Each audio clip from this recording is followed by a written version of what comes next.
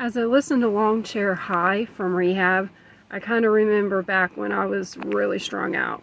And I was strung out on meth. And by the way, this is Meth Diaries. And anyway, I shot up my shot and went outside, sat in a lawn chair late at night, early morning, sat out there and watched the cars go by like a fucking idiot. And you know, I kind of look back at it now, and I kind of think it's kind of funny, but then at the same time, it's kind of stupid. Because what was I thinking? I was going to see at fucking 2 or 3 in the morning. Nothing. You're not going to see anything. But the point is I just didn't have anything to do and got high and was kind of stupid.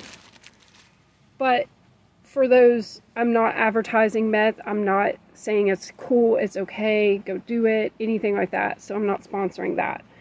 But what I will say, it was a life experience. And that I learned a lot from it.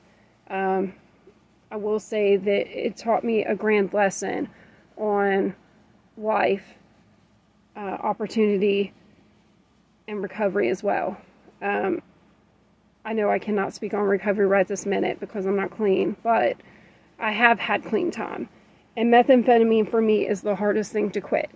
Heroin was kind of easy to walk away from. Cocaine, oxys, you know, things like that, but it was kind of hard to walk away from. Thank you.